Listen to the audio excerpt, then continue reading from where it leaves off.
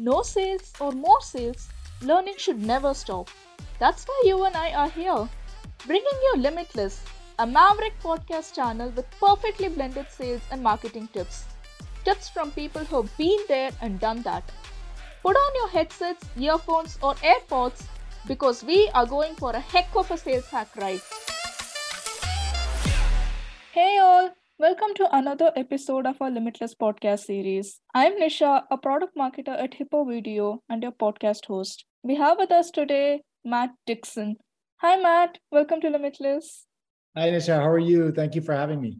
Oh, it's great to have you here, and I'm good. I hope you are too. Matt is the founding partner of DCM Insights, the Customer Understanding Lab. An accomplished business researcher, he's a sought after advisor to corporate leadership teams worldwide on topics ranging from sales and marketing effectiveness to customer experience and customer service strategy. Matt is the author of three Amazon and Wall Street Journal bestsellers: The Challenger Sale, The Effortless Experience, and The Challenger Customer. He is also a frequent contributor to Harvard Business Review with more than 20 print and online articles to his credit. His latest book, which he co authored, The Jolt Effect: How High Performers Overcome Customer Indecision, was released in September 2022. Today, Matt will be speaking on the topic that he is no stranger to, which is jolting customers out of the last stage indecision.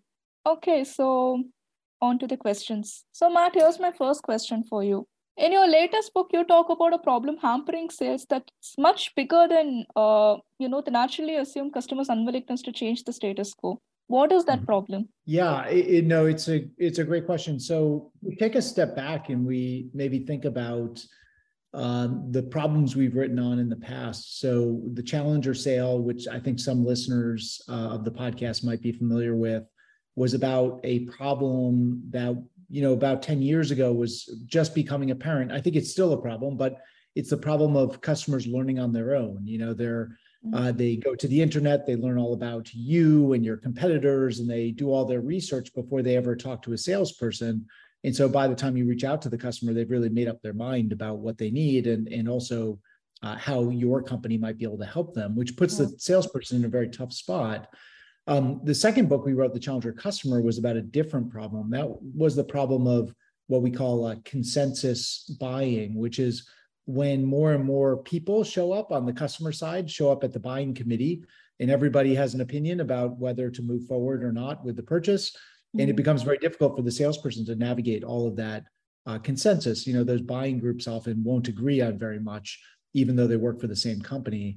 And so how do the best salespeople manage that? Now, the new book, The Jolt Effect, which comes out here September 20th, is about a new problem that we've been tracking. I think it's a problem that's been going on for some time, Nisha, but I think it's one that's gotten a lot worse in recent years. And I think it's going to get worse moving forward, especially if the economy takes a turn for the worse in the next couple of years. And this is the problem of no decision. So think about, all of those deals that salespeople will pursue where they spend a lot of time with the customer. They may go through the entire sales process. The customer, consumes valuable salesperson time, all the time of our team members, not to mention all of their own time and the time of their colleagues, only to end up at the end of the sale and do nothing. And so the conventional wisdom has always been that the only reason a customer would do nothing after going through the entire sales process is because they must still prefer their status quo. They must believe what they do today is good enough, or maybe it's superior. They may not believe that your solution is a compelling enough alternative, or maybe they don't think it's worth the change effort. It's not worth the journey to go from what they do today to your platform. It's just going to be too time consuming, too resource intensive, too expensive, et cetera. So we've taught salespeople for a very long time that the way you get the customer out of no decision, the way you get them to move forward, is you go back and you hammer the status quo. So you need to really paint the rosy picture of the future state, how great things will be if you buy our product or our service, or you invest in our solution. Or if the customer is not motivated by that, then we need to kind of scare them into action. So we need to dial up what's called the FUD, fear, uncertainty, and doubt. We need to make the customer feel like they're on a burning platform and they have no choice but to move forward. So the goal has always been for salespeople to show the customer what they stand to lose by not acting, by not making the purchase. Here is the cost of your inaction and what it's going to mean for you and for your company. And what we found in our research was that, this is the approach that almost every salesperson takes, especially when the customer starts to show signs of kind of cold feet. They start to talk themselves out of it. They start to waver and waffle and backpedal. We go back and we try to kind of beat the status quo. And what we found is that approach actually backfires more often than it works out. 84% of the time, doing those things, trying to relitigate the status quo actually makes things worse for the customer. It actually leads to a higher likelihood that the deal will be lost to no decision.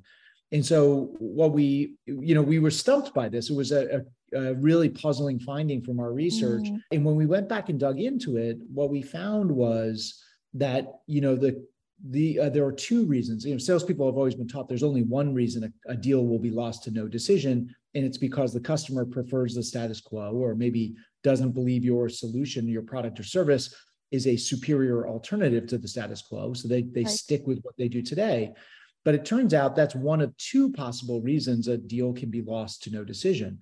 That the status quo accounts for about 44% of no decision losses, but 56% of the time, these are customers who would prefer to move forward with your solution, but instead they're grappling with some other source of what we call indecision. Now, when we unpack that in a bit more detail, we find that indecision is driven by three specific things. One, it's the customer who doesn't know what to pick. So they're looking at all of your options. Should I pick package A, B, or C? Should I pick configuration X, Y, or Z? Should I go for the 2-year contract, the 3-year contract? Should we roll the solution out enterprise-wide, or should we roll it out in a small, more narrow use case or deployment? There's so many decisions a customer has to make when it comes to buying a product or service. And this is the customer who feels like all of the options look good, and they're worried about picking the wrong one. And if they pick the wrong one, they feel it might be an irreversible decision, something they'll be stuck with. Second, customers will become indecisive because they fear they haven't done enough homework. They haven't done enough research about the decision they're being asked to make. And that is something that's just getting worse as there's more and more information out there for customers to consume. And especially as, the products and services we're asking them to buy become more expensive, more risky, more disruptive, well, that customer is going to want to do their own research to make sure that they are a smart consumer before they spend valuable time and money and resources on a big purchase. And then the third source of indecision is what we call outcome uncertainty. So outcome uncertainty is where the customer feels like they have no guarantee of success, that yes, your ROI projections look fantastic and all of your reference customers sung your praises, they love you. And yes, the pilot or the proof of concept was fantastic. And we have broad-based consensus in our company to move forward. But what if we don't achieve the benefits that you are projecting? And if that happens, I might get fired because it's my name on the contract, or maybe not as bad as that, but it might just be that I look like a fool to my colleagues. I didn't do enough homework. I picked the wrong thing. I didn't get any assurance. And now I've got, as the expression goes, egg on my face. And I look a bit like a rube to my colleagues, and nobody wants that. So if you think about those things, I might pick the wrong thing. I haven't done enough research, or I might be left holding the bag. I have no assurance of success, that outcome uncertainty. If you think about those things for a moment, the status quo doesn't appear in any of those things. So you could easily have a customer who is committed to leaving the status quo, but instead is worried about, again, have I picked the right configuration? Have I done enough research? Do I have any guarantee this will work out for me? And when we go back as salespeople and we just hammer the status quo, when every indecisive customer looks like a nail, and we take our status quo hammer and we hammer every single one, but the customer is instead worried about something different, well, we can make things worse. And that's what explains the findings that came out of our research. Okay, so basically they're scared of screwing up. The customer's scared of screwing up and being blamed for it. That's the reason. Yeah. Okay. Awesome. So Matt, why does this tend to happen only in the final stages of the pipeline? Like, why not, in the middle or even in the beginning? Like, since, they've gone through the stages, so that means they must be interested, right? So why do they back out at the very final stage? Well, it's interesting because, Nisha, in the book, we talk about how the best salespeople do exactly what you are saying, which is they don't wait until the final stage to figure this out. And that's actually a hallmark of average performing salespeople. They think they have the customer on the hook. They think they're going to close the deal. And then they only find out in the 11th hour, the final stages, that in fact, the customer is struggling with some source or depth of indecision. And this is going to take a lot longer to close than they had thought. And so that is the hallmark, again, of the average performer, is that they are surprised by these things very late in the game. But your best salespeople are actually, again, doing what you said, which is they are qualifying and disqualifying opportunities based on their, not just their ability to buy, but their ability to decide. So how indecisive is this customer? Are they struggling with multiple sources of indecision? Is there some sort of factor going on, some time urgency or some other social pressure perhaps inside their organization that is going to amplify their latent indecision and is going to make it very hard to close the deal? Those are things that high-performing salespeople are listening for and they're probing for even in the very first interaction. So you're 100% right, is that indecision is not a final stage thing.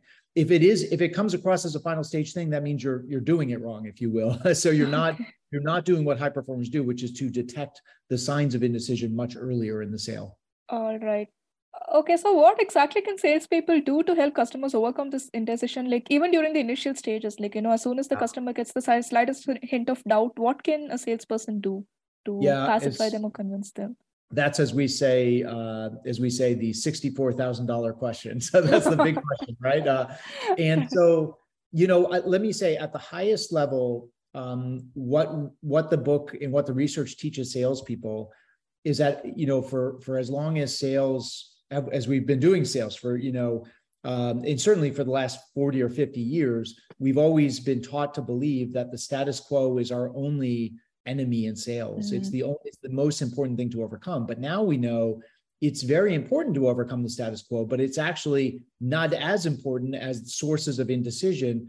And what we need to understand is, as salespeople, we need two playbooks. We need a playbook for beating the status quo, which is, of course, still very important. If you don't convince the customer to move forward and to depart their status quo, they will never buy anything. But we need a second playbook as well. And that playbook is about overcoming indecision. Now, if I were to describe those two playbooks at a high level, what I would say is this: beating the status quo is all about dialing up the fear of not purchasing. So you've got to help the customer see the cost of their inaction. Here's what you stand to lose by doing nothing. But as the research points out, customers care a lot more about, or they're much more worried about messing up than they are about missing out. And so while that is important, the second playbook, overcoming indecision, is not about dialing up the fear of not purchasing.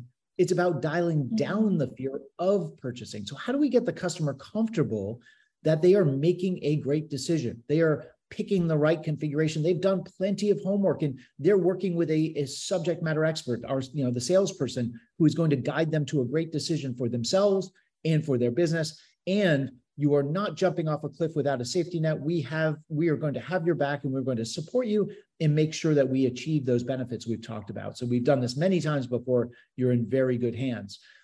So these are fears that customers have, and they're personal fears in many respects.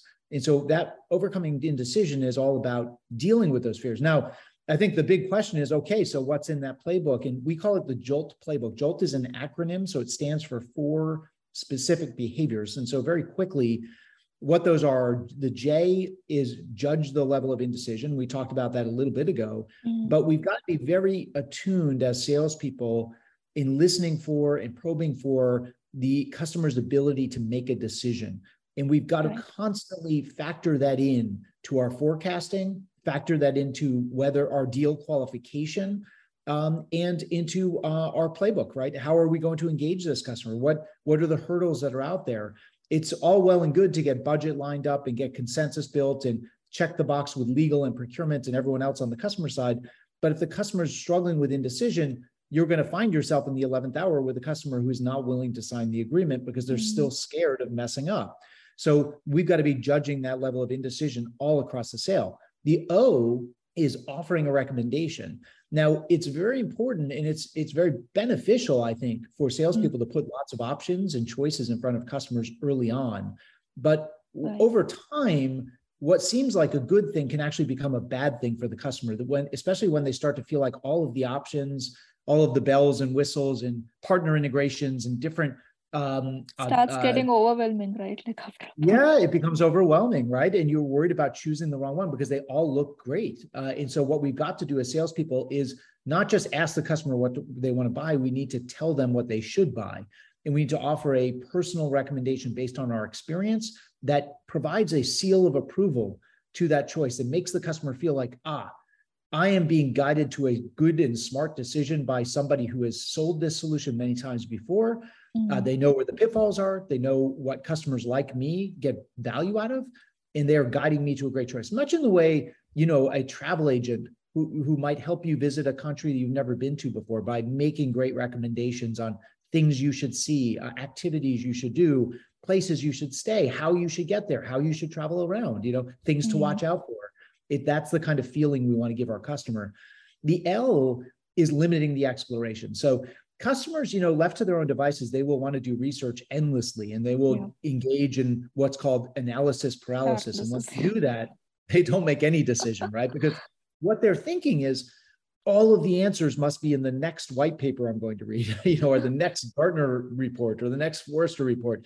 And so they will wait and wait and wait and consume and consume and consume. And so we've got to get them to stop and stop trying to become an expert themselves and start trusting us as an expert. Now, how do we do that as salespeople? Well, we can't do a Jedi mind trick and just tell the customer, oh, you don't need to read that content. Don't worry about it.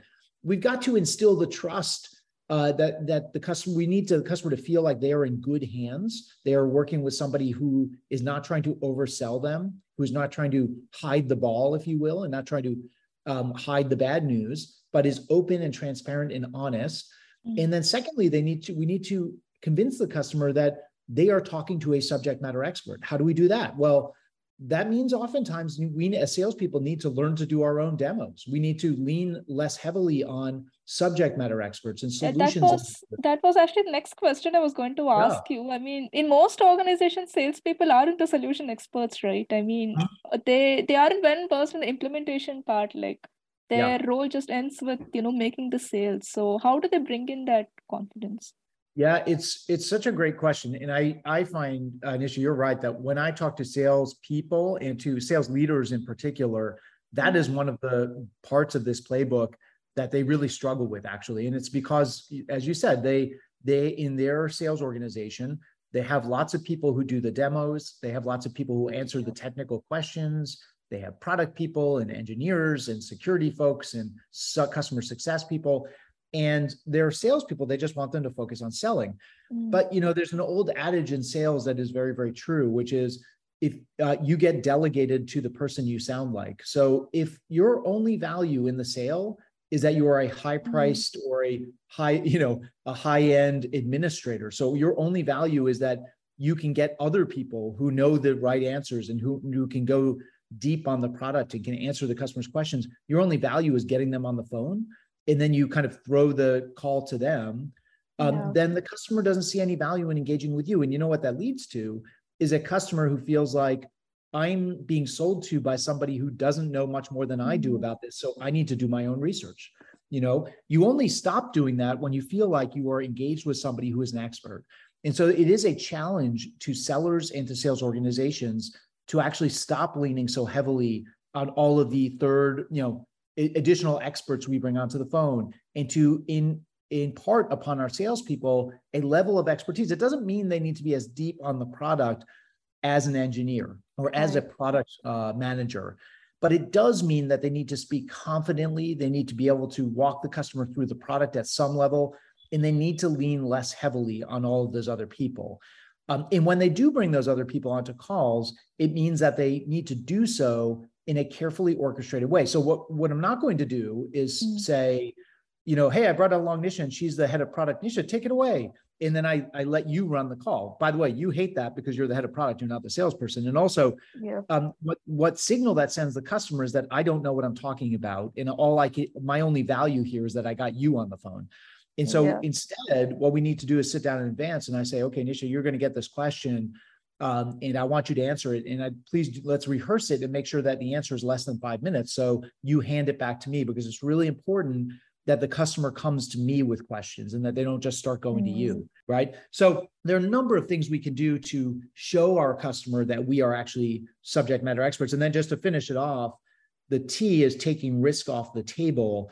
Remember, the customer, they may look at your ROI projections and nod and say, yes, those look great. They may say, yes, those reference calls were wonderful. Yes, that proof of concept or the pilot we ran was fantastic.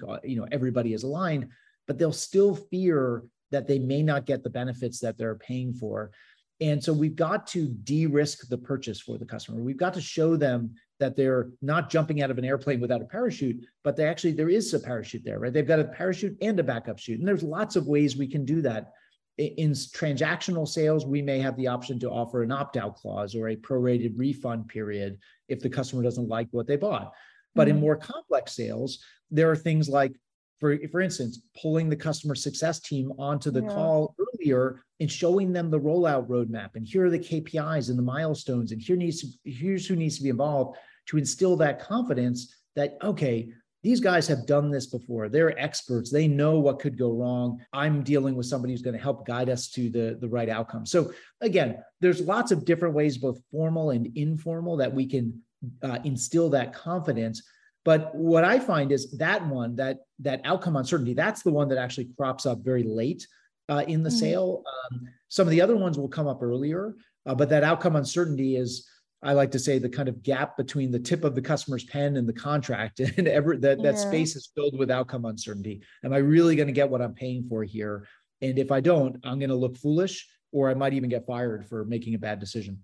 Okay. So Matt, you mentioned bringing in the customer success team earlier on in the process, right? So does, sharing like customer testimonials, case studies of customers similar to the customer that you're dealing with now, and showing like the ROI that they have seen with your product help in this case? It does. I think it does. I think it helps.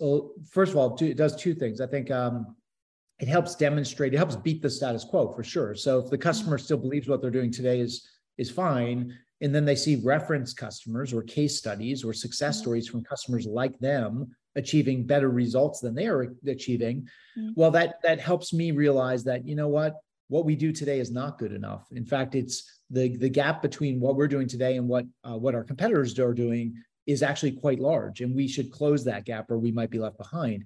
It's also important, I think, when it comes to overcoming indecision, because if I can produce examples of or reference customers like you who have achieved outcomes that are impressive, that helps alleviate the outcome uncertainty, but it won't eliminate it.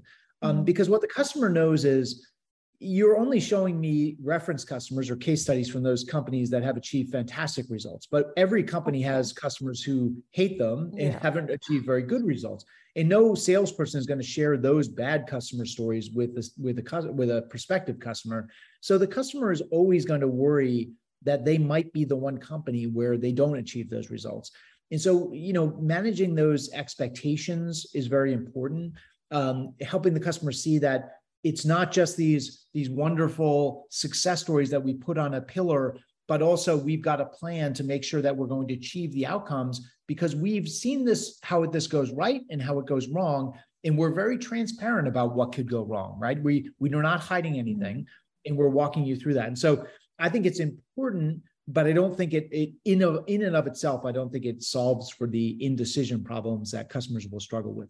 Okay. Because this is something that, most customers, most sales people do, like, sharing case studies and testimonials to build that confidence. So absolutely. Yeah. And they should still do that, I think. But you remember, if we've got a customer who says, yes, Nisha, I'm ready to move forward. What we do today is not good enough. I see the benefits of working with you. You are the best provider in the market. But then they still hesitate. Going back and showing them those proof points and success stories and say, no, you must have missed how great the returns are that our other customers are achieving, is actually not going to convince them, because they're worried about something else. Remember, maybe I chose the wrong configuration. Maybe I haven't done enough research. Maybe I have no assurance that this is going to work out for my company. So those, it can help, but it won't completely solve for those by themselves. And also, Matt, a few minutes ago, you mentioned like how salespeople should become solution experts themselves and guide the customers through the whole process, right? So this means like they'll have to put in more effort for each customer, and in this case, the number of prospects or the customers that they deal with will come down. So do Yeah. you think like they should focus more on quality over quantity in that case? I do actually. I was with a company recently that had done its own research, and they found that the best salespeople, in there who use their solution produce, not surprisingly, significantly better results than the average performing salespeople who use the same exact solution. And one of the big differences, surprising differences, wasn't just that they did better, it was how they achieved those results.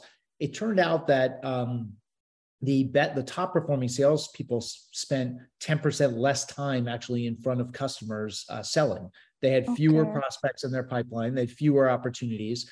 Right. But what it meant was they were investing more time in each one. And so that was clearly a quality over quantity play, right? They were spending a lot more time almost building the relationship with the customer before they even sold to the customer, but really getting to know the organization, doing plenty of research on that customer and competitors, reference customers, different use cases, and carefully qualifying and disqualifying opportunities in early stages.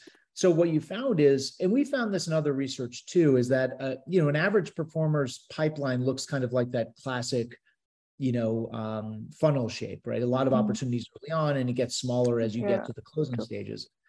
High performer funnel shape looks quite different. It actually looks a bit like a nail tipped over on its side. So there's just as many opportunities early on, but high performers disqualify aggressively and then work a smaller number of opportunities, but end up closing them at higher rates and typically higher deal value than what average performers are doing. So fewer opportunities, but ultimately better success and greater outcomes at the end of the day, because by focusing on quality, not quantity. Right. Yeah. Okay. So that's what I was looking for. Thank you for answering that. With the world moving towards a recession, like will the impact of this customer indecision worsen? I think there's two ways to think about it. First, yes, I think as budgets become more scrutinized, as companies pull back, as cash is king, and companies really start to hunker down for maybe some tough economic times in the next couple of years, then bigger decisions, especially big decisions, are ones that produce more indecision. So more homework is done, more consternation about, are we picking the right configuration, more worries about whether we're going to really get what we're paying for, because those do become things that you get fired for especially when budgets and big decisions are being hyper scrutinized in tough economic times. As we say in the book, nobody ever got fired for maintaining or perpetuating the status quo, but people do get fired for trying to change it and when it doesn't work out. And so it becomes a time where people don't want to stick their necks out, and they kind of want to keep their heads down. They don't want to rock the boat. They don't want to draw attention to themselves for having to wasted their company's money or resources on something that didn't work out. So decisions get kicked down the road or avoided entirely. Now, what I'll also say though is, aside from the recession, I think all of these sources of indecision are getting worse. So if you think about I think this is probably true of any listener of the podcast, they probably work for companies where their companies are offering more and more options, right? More bells and whistles, more options, more partner integrations, more roadmap items, more versions of the product. So we're putting more and more options in front of our customers. I don't think any company out there, certainly not any company who's in growth mode, is offering fewer options to its customers. Then second, think about the amount of information out there.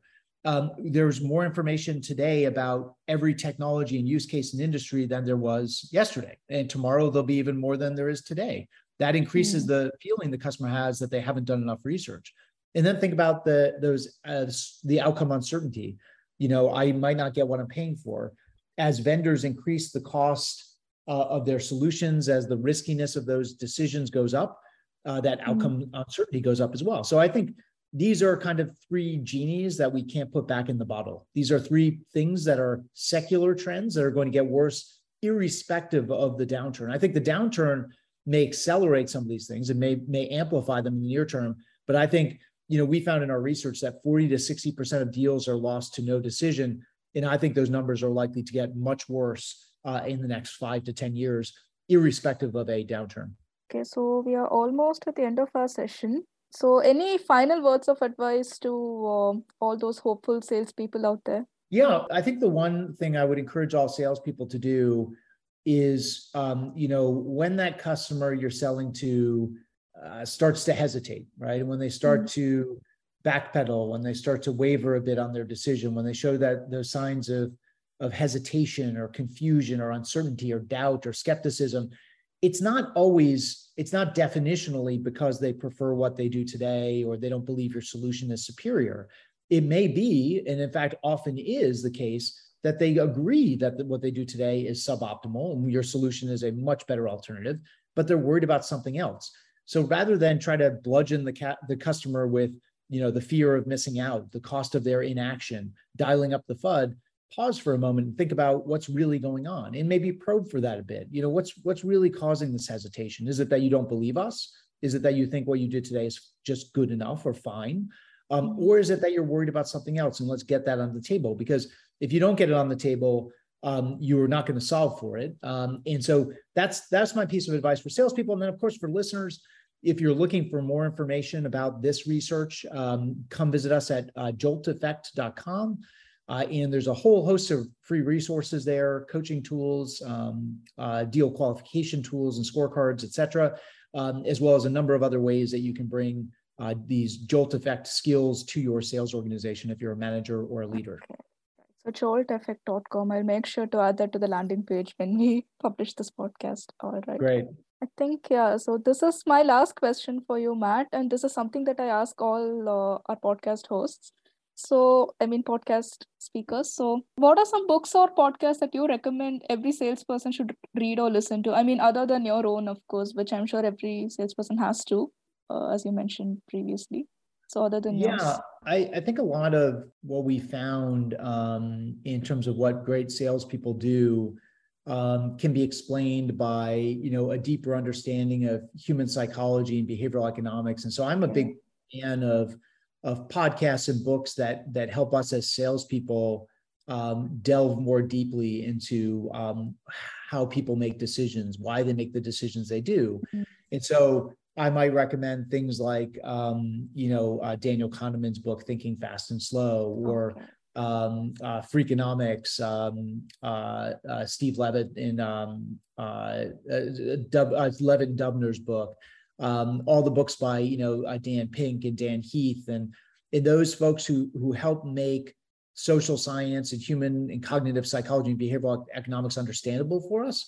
And I think these are really, when I talk to some of the most thoughtful salespeople out there and sales leaders, they consume sales books and listen to sales podcasts, but I think they take a step back and try to understand why humans make the decisions that they do.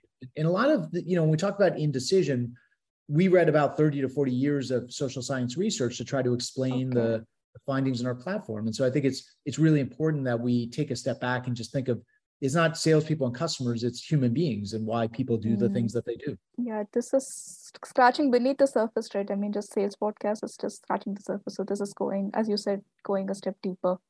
Yeah, exactly. Psychology. Okay, Matt. So I think that brings us to the end of this episode. Thank you again, Matt, for your super insightful advice on jolting customers out of their indecision. I'm sure all salespeople listening to this podcast would now have many items that they can immediately incorporate into their processes and conversations and see much better conversions. And thank you, listeners, for tuning in today. We'll be doing many more of these podcasts with more such stellar sales leaders from around the globe. So stay tuned into our upcoming episodes. We are on Apple, Spotify, Google, and Stitcher as well. Subscribe to get notified when a new episode is out. And please don't forget to leave us a review if you're on Apple. Thank you for listening, and bye-bye. Have a great day.